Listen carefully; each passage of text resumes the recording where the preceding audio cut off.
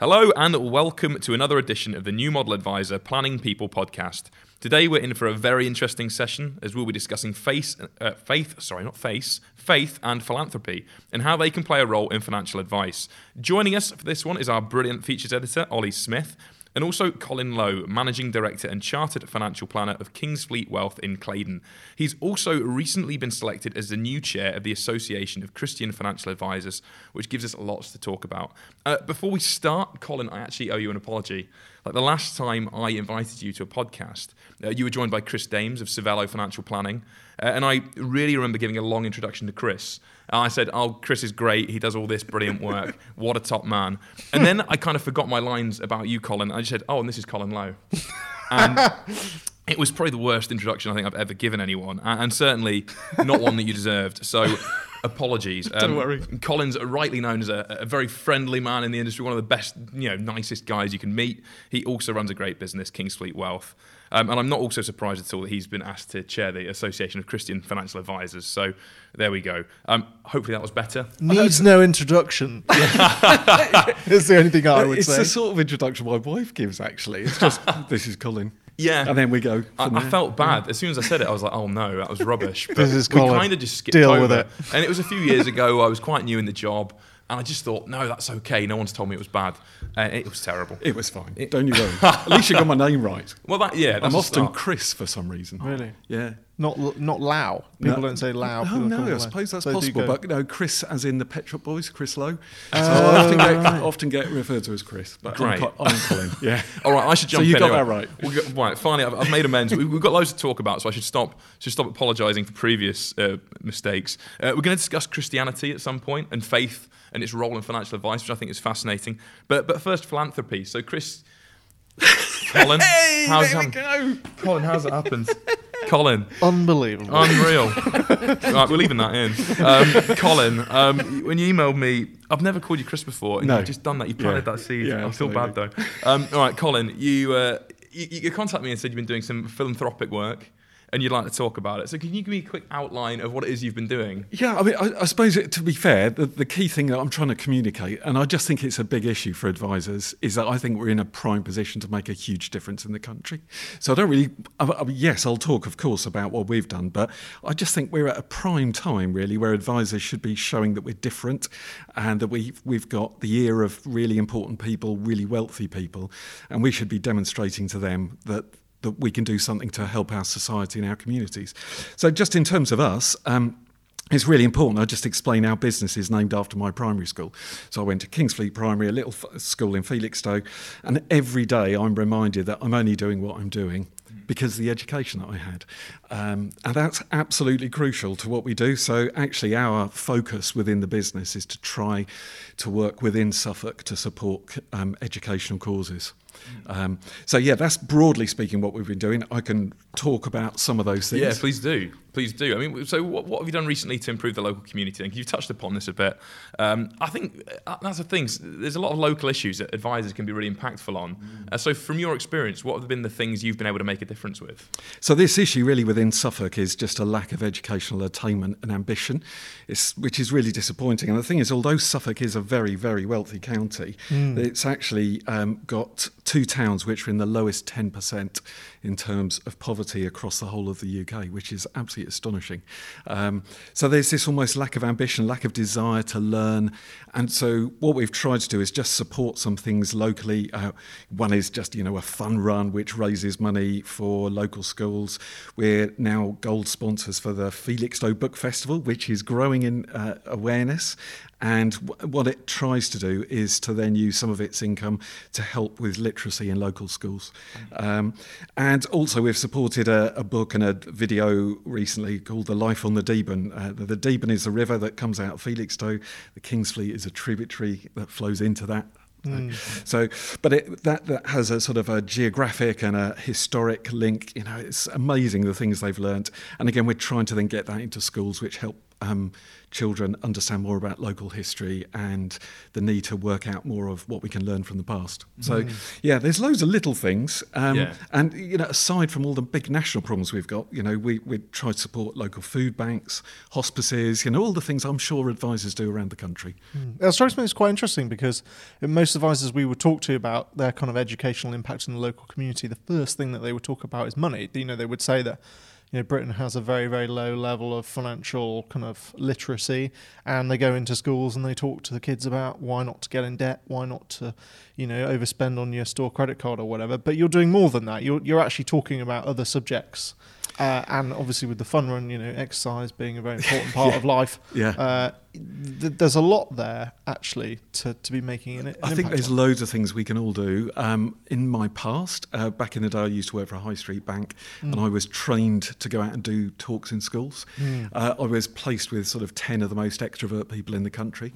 One guy from Cardiff who would do circus entertainment in front of children. Is that how you know Ian? Yeah, I think that could well be. So people with all sorts of different skills. Well, one of those was very much the sort of careers aspect. The other was the sort of money and budgeting. Yeah. And you're right. That is a massive issue that we've got. And I think all of us need to contribute in some way when we're asked to try and help that. I think there are programs from bigger providers now coming in there and doing that. And I think we're always on call with a back phone to go and help where we can. But generally, I just think education as a whole, certainly in our area, really just needs support and help, and that can even be at very grassroots level. Yeah, I mean, are you involved in any kind of organisations, or is it very much a Kingsfleet Wealth initiative? Yeah, so we created our own educational trust about 5 years ago now, and what we then do is use the funds from that on an annual basis to support local causes. Yeah. Now, some of those, you might not think, well, they're not mainstream things. They're sort of working with special needs groups. That's a big, very important issue to me. My eldest son has autism, so we've always been very close to people who have needs like that. Or play groups or opportunity groups, which are often where people who maybe don't always have access to services can then go and meet others and meet up and just spend time with their kids playing. And it's just trying to help things locally where perhaps that funding just isn't there, that we have the facility and the capacity to do it. Yeah. And what's the most, it seems a kind of basic question, but what's the most rewarding thing about it? I think the important thing is just to say that the rewarding aspect is that we can do it. We had a letter a couple of weeks ago from one of the groups that we've helped, and they just said, look, this is what we've been able to do because of your support. Now, we don't do it because we want a letter back. We don't do it because we want recognition or anything like that. We're doing it because we can. And my point about philanthropy is that we shouldn't be doing it because of getting our names in lights. We should be doing it because we have the capacity to do it. And because I think actually there's a huge historic precedent for being philanthropic. Yeah. Successful business people have historically been philanthropic. And I think it's only post-war that stopped. Mm-hmm. Yeah, that's very interesting to hear you say that it's sort of stopped. Has that been in kind of a terminal decline then, do you think? I hope not. I think in this country though, we had this issue post-war that we felt the state would sort everything out for us. Right. And That's I think really we've thought that, from an educational perspective, everything was in place, health, all of these things, we've felt that the state was there to resolve it. In the States, that's been less of an issue. Sure. It's never... it's not working the same way as it does here. But I think if you go back to the 18th, 19th century and you see successful banking people form philanthropic causes, you look at the Cadbury family and so on. And then you can look even at a more local level. The thing that really stimulates me, and I'm a bit of a saddo when it comes to this, is if you look for sort of water fountains in towns, centres and cities. Right. Where just business people have just set up this thing to help people who didn't have clean drinking water. Now, they didn't do that to get their names in lights. They did it to help people. And really, we should be thinking of what is our water fountain for the 21st century. Yeah, I think that's really fascinating, actually. I was going to say, again, going back to the business aspect of it, though, I mean, you could be really cynical, and I think I suspect a number of people that do charitable things do it because they're kind of consciously aware that it is a good bit of publicity for their business. I mean, what is the upside though? Have you actually seen any business upside in what you've done? Well, first of all, it doesn't necessarily matter what your motivation is, I suppose. The fact that you're doing something is good, and yes, there does come back some positive vibe and good message about us and our brand and our name. And yes, we do have people who have come to us and said, "You are the people who have supported such and such, aren't you?" And we say, "Yes, we are." That's great. Yeah, you're who we want to talk to. And it's really just trying to, and this is again, I just think where we as a profession have a great opportunity to change people's perception about us. Mm-hmm. That I think still so often we are focused on navel gazing of, what's our TER or, total cost of ownership and, where's our asset allocation. We're focused on all these things that really are very dull to the rest of our communities. And actually we've got a huge opportunity to work with people who are wealthy and even ourselves who are successful and actually just change. Yeah, I think another thing as well, a benefit you can get from philanthropy, which I'm keen to get your thoughts on as well, is there's a whole aspect that you're not just in financial advice. I think we can all get lost in our echo chambers, or we do a certain job, we speak to the same people day in, day out, whenever that's challenged and tested. So I'm guessing you must meet loads of interesting people through the charitable work. And through that, do you think you've become a better financial advisor? Yeah, I think we have. It's not really something I've put a huge amount of thought behind, but I just think it's really important that we keep ourselves out of the bubble of only dealing with wealthy people, only dealing with successful people. Yeah. That I think sometimes our work ends up being. I think it's really important we understand the needs in our communities, that we get involved with local places of learning. We spend quite a bit of time with the Suffolk Community Foundation, which works across all sorts of charitable causes in Suffolk. And I think we need to understand the needs that we have in our local communities and society as a whole. So I think that in turn then just helps you sort of work through this process with your clients about the needs that are out there and how our clients can help them as well. Just keeping it really cynical for a second. I mean, keep it cynical. I know that when Ian's team go around the country, and they look at different regions and they sort of profile businesses in those regions. I mean, by and large, as you say, advisors deal with high net worth individuals, successful entrepreneurs, business people with assets.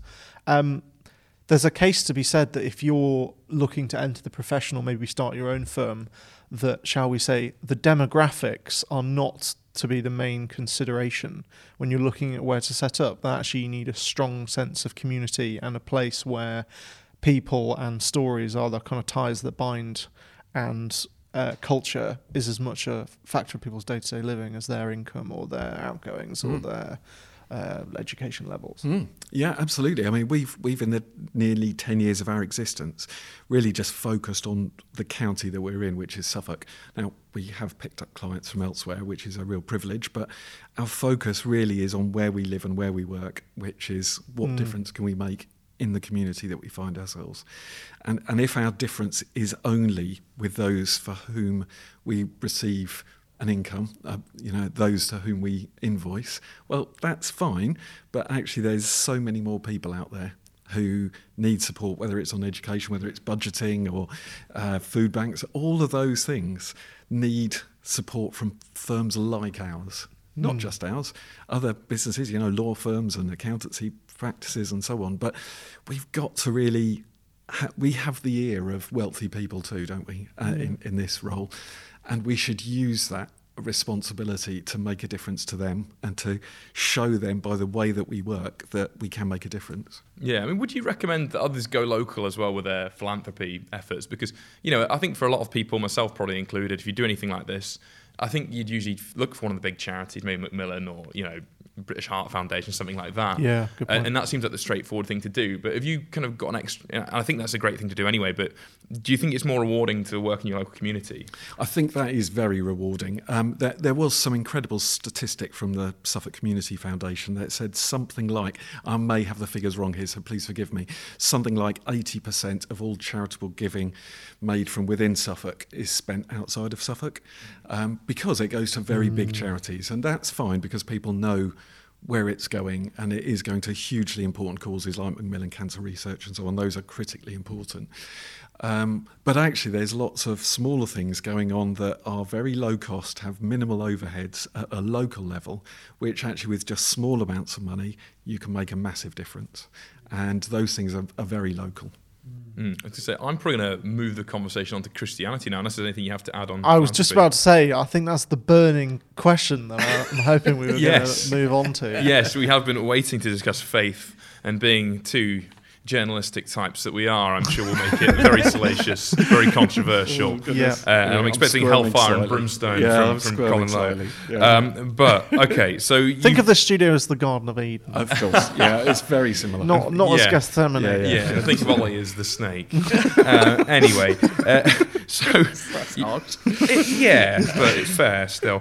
So anyway, you've been asked to be chair of the Association of Christian Financial Advisors. Is that role started? It has. It has. Okay, so my job is travelling around the UK meeting advisors, and to my absolute shame, I had no idea this group even existed. Don't worry. So could you tell us more about it, please? So at the moment, we're a reasonably small group. It's been running several years, but we've probably just kept ourselves below the radar to an extent. I don't know why. I mean, well, there we are. I've just got involved now. And one of the things that as a committee we've just felt, actually, there's probably advisors out there who have a Christian faith who just feel that they would want to be more engaged in that. So now's a great time for us to just get out and explain a little bit about what we do. Okay, and how many of you are there in the group? So there's 50 at the moment on the books, and I know of several advisors who I've spoken with recently, and I know their Christian faith, and I've said, "Oh, did you know this?" And they said, "Oh, wasn't sure it existed, or didn't know, or vaguely recall." So we're looking to engage with a few more and just see if we can bring that number up a little. And should people get in touch with you if they're looking to join? Yeah, by all means do. Yeah, okay. Very, very happy to receive some correspondence on that point. Great stuff. Okay, so my first question on Christianity, besides asking what the group's about, and I've prepared you for this one to be fair, but obviously there's a verse in the Bible that says it's easier for a camel to go through the eye of a needle than for a rich man to enter the kingdom of God. So how do you square financial advice, working with wealthy people, with Christianity? Now, I assume here you want me to talk more about the Christian aspect rather than camels. So that's what I've prepared. Focus on camels. Focus on the Christianity. You do you, Colin. Well, first of all, that's a good quote. The key thing is just understanding the context of that quote, and that Jesus has just been talking to a man who came to him and said, "Look, I've fulfilled all these aspects of the law," but Jesus then said to him, "That's fine, but you have lots of wealth, give it away." And the challenge really was to that man, actually, if he felt that that's what made him right with God. And of course, the whole tenet of Christianity is that it isn't our wealth, it's not the things that you do, it's a reliance on God alone. So, so yes, you're quite right to quote that verse. And I think it's very interesting that we have to, even as Christians, remind ourselves that it's not in the things that we do that make us Christians, it's the reliance on God that makes us Christians. Mm-hmm. One sort of controversial, snaky question for you. I mean, one of the things that one of the earliest things I remember learning about from the Bible at school was the moment that Jesus shuns the bankers, sends the money makers away from the temple. Yeah, and I wondered if you could perhaps comment on that, because I think leading on from Ian's question, I mean, it strikes me that there are many places in the Bible where there's a lot of commentary on greed, and there's a lot of commentary on profit, actually, and what does it profit a man, etc. And how is a Christian financial advisor meant to incorporate that into their faith and live faithfully?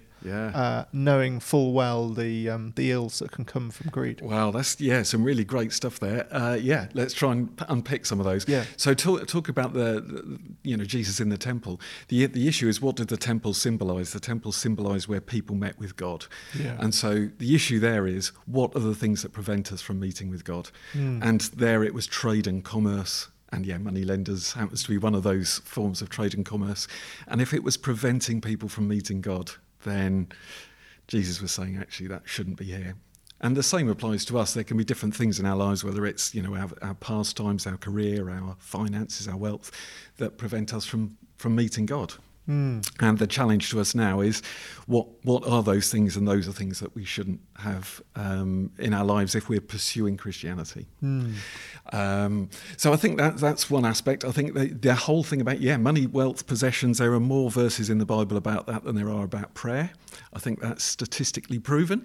The way in which we deal with our possessions and our wealth are intrinsic to the Christian life, absolutely intrinsic. And one of the core things that Christians sometimes forget and need to be reminded of is the fact that we are stewards of what we have. We are responsible and we are accountable for the things that we have, because they aren't actually our possessions. We won't take them with us. Nobody does, as we all know. No point being the richest man in the graveyard. Exactly that, yeah. Although I did once have a client who said that's what they wanted to be. And I found that one of the hardest conversations ever to have, and they're no longer a client.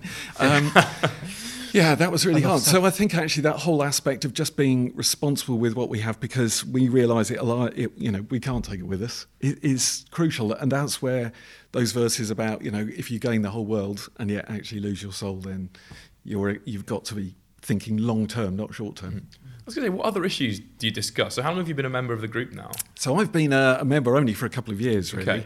Okay. Should have been longer, but my direct debit couldn't ever seem to get worked on. But there we are. So for a couple of years.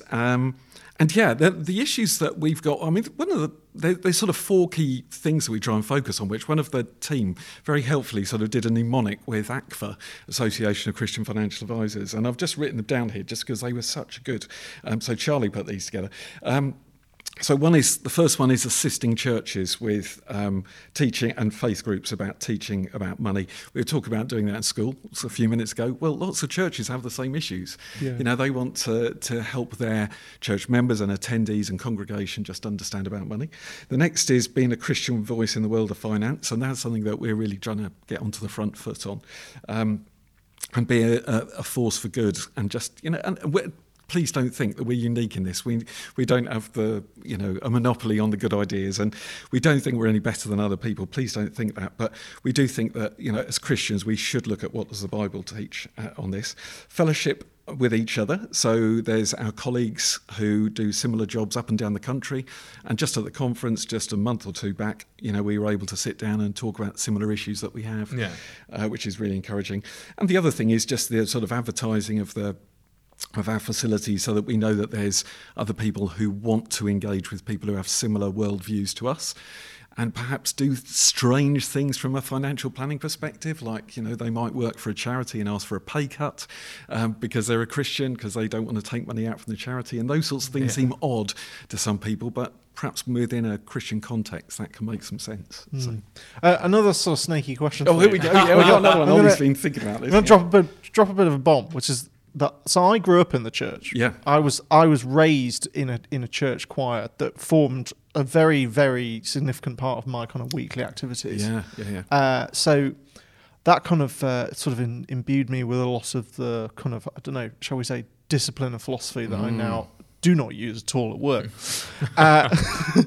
But I'll never forget one thing that my mum said to me. My mum's sort of quite a political person, and she said to me, Ollie, they say that the Anglican Church is the Tory party at prayer. I've heard that. And it strikes me, given what you've said earlier about some of the socioeconomic issues in Suffolk, and I know that they're not unique to Suffolk in terms of poverty, and I'm going to extrapolate from that austerity. Where does your understanding of the politics sit with this? Because without wanting to sort of throw around facts too much, it does strike me that, the Tory party is largely responsible for some of the biggest socioeconomic problems in society at the moment. And it could be accused justifiably of actually taking quite unchristian view of, say, the poor or people in working poverty. What's your understanding of that, and how does that sit with you as a Christian, presumably working in church groups with people who may, be members of that party or maybe supporters of its agenda? Yeah. So I think one of the key things is just say across politics there are Christians in all political parties. That's really important. So, there will be people who are friends of mine who will have very different political views.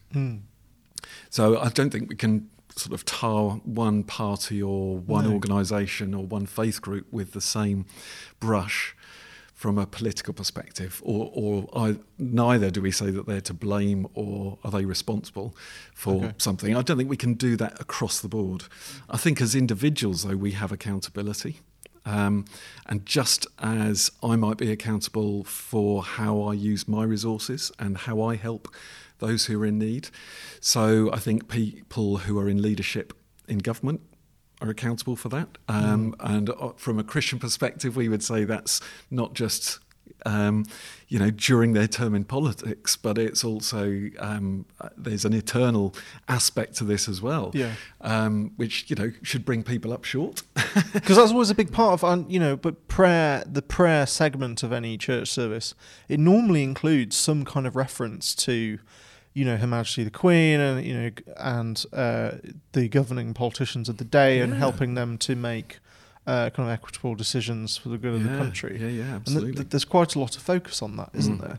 There is. Now, I'm come from a good sort of non-conformist background, so sometimes the mysteries of the Anglican Church are things I'm not really sure I fully understand. Better leave it alone. You won't believe some of the things I've seen. No, I think though, again, this comes back to the stuff we were talking about earlier, that we are all responsible for these things, really. Yes, we have a vote as an individual, but actually, how am I to walk past people who have need unless I'm doing something about it? And I can't blame government for that if I'm not doing anything. So that's where, I think we all have a personal responsibility and accountability. And I guess probably within the Association of Christian Financial Advisors, we try and work some of those things out. How do we help people? And again, going back to our philanthropic issues, how do we help people who can't afford what we do and what we offer? Mm-hmm. Okay, so I guess talking about the group again, and actually you must have discussed this at length with each other. What role does religion actually play in your financial advice process when it comes to actually speaking to clients and dealing with people individually? Yeah. Is there much conversation around how faith changes your interactions? So I suppose the way I'd answer that is I think every one of us comes to our work with our worldview. Now for me it is based on the Bible, it's a Christian worldview. There'll be others who come at it with a humanistic perspective, which is their worldview. There will be others who will bring their own religion to that. And that's absolutely fine, because those things are influencing our everyday lives. It probably influences what coffee we buy. It influences the way that we speak, and it influences the advice that we give. So you cannot sort of separate the two. It's intrinsically linked. Coming down to how that works for us, and I can't speak for the other members of the organisation, but how that works for us is, yes, it has an influence on our financial planning, because one of the aspects that we pick up when we do annual reviews is philanthropy, is giving money away. And we don't want to push on people the things that they should consider as being important, because to them it may be cancer charities and so on.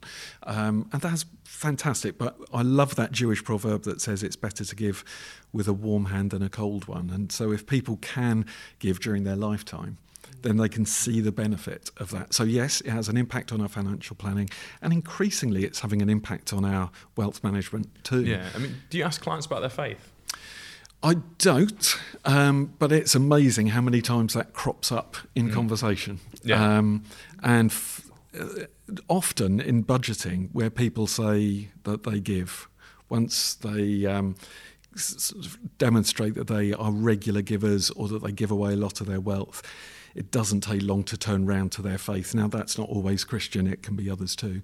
Yeah. But that's just an indication of somebody maybe coming at their financial perspective from a broader perspective than simply just trying to grow the value of their own assets. Yeah. Do you think it's a worthwhile question to ask, though? I realise people don't like to talk about religion, especially in the UK. I don't think people like to always go, what's your religious views? But at the same time, you touched upon wealth management, and there's a real sea change I can see at the moment towards people considering things like greener investments, ESG, Absolutely. Sustainability. Yep. Maybe not even from a moralistic point, possibly from a perspective of climate change and so on. Yeah, absolutely. So do you? Because there's probably a case that you should ask people about their faith, because they might be invested in things that they really wouldn't want to be invested in.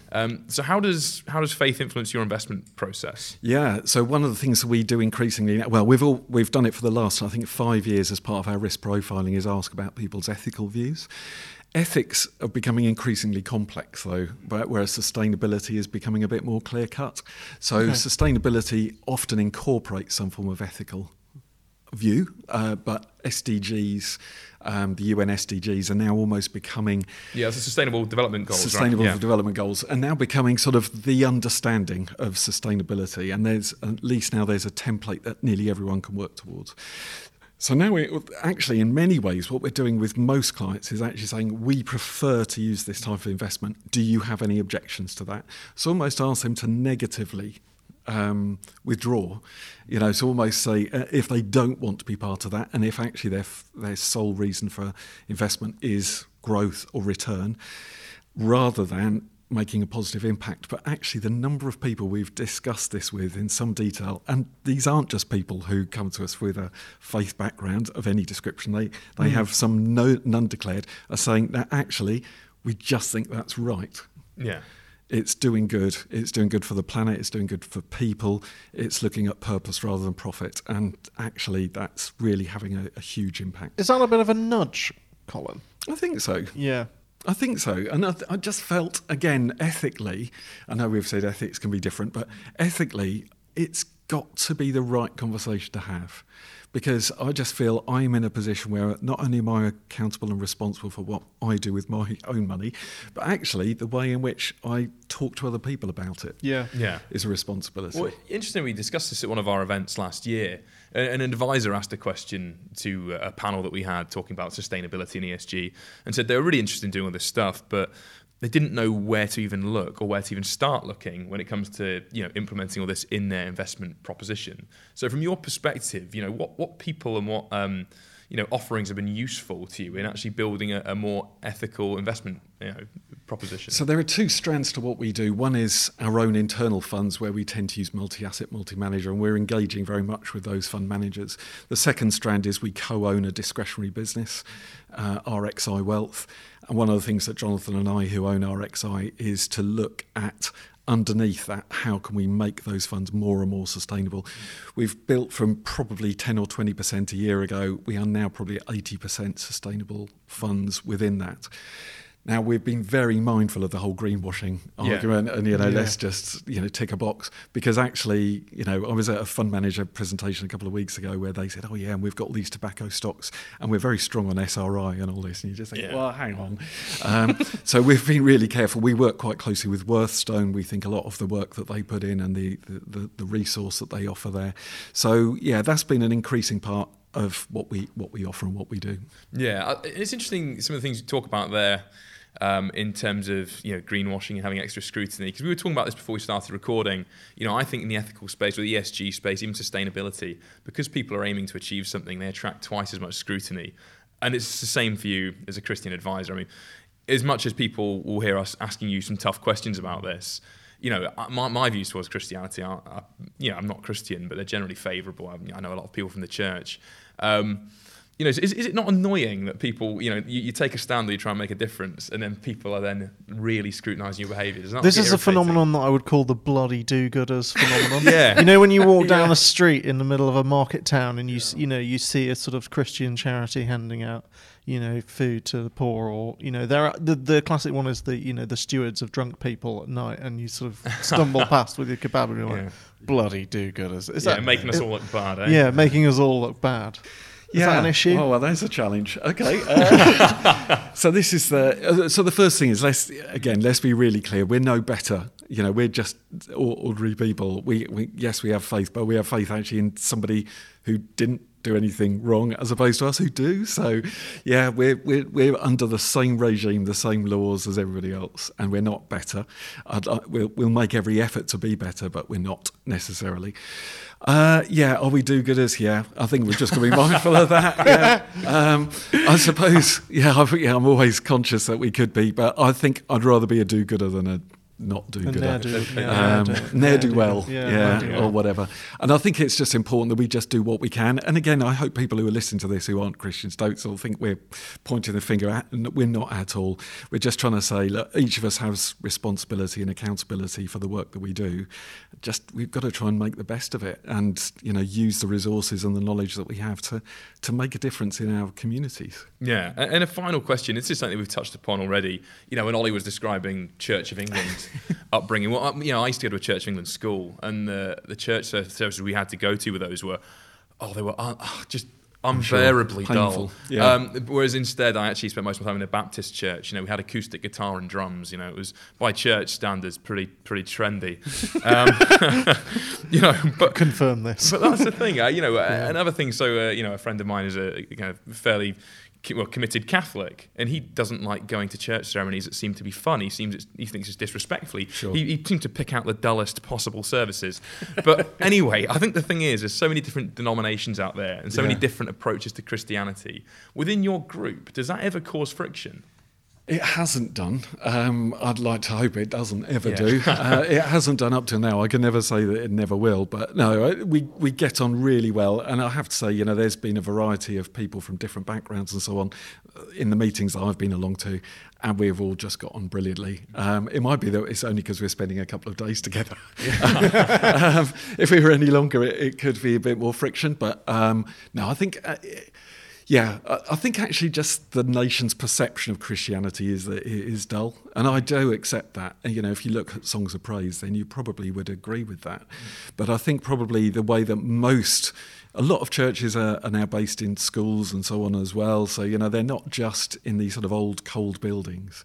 And it's, again, the stress is the church isn't the building, the church is the people. Whose image is harder to work on and improve, Christianity or financial advice? That would be my key question. When you put the two together, it's a pretty tough ask, isn't it, actually? It's a pretty, I don't think...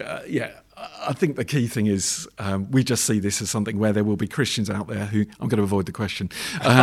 There's Christians out there... There's Christians out there who do need support, and they want somebody who sees the world from the same perspective as them. So if we can be a support to them, then that's a good outcome. Yeah.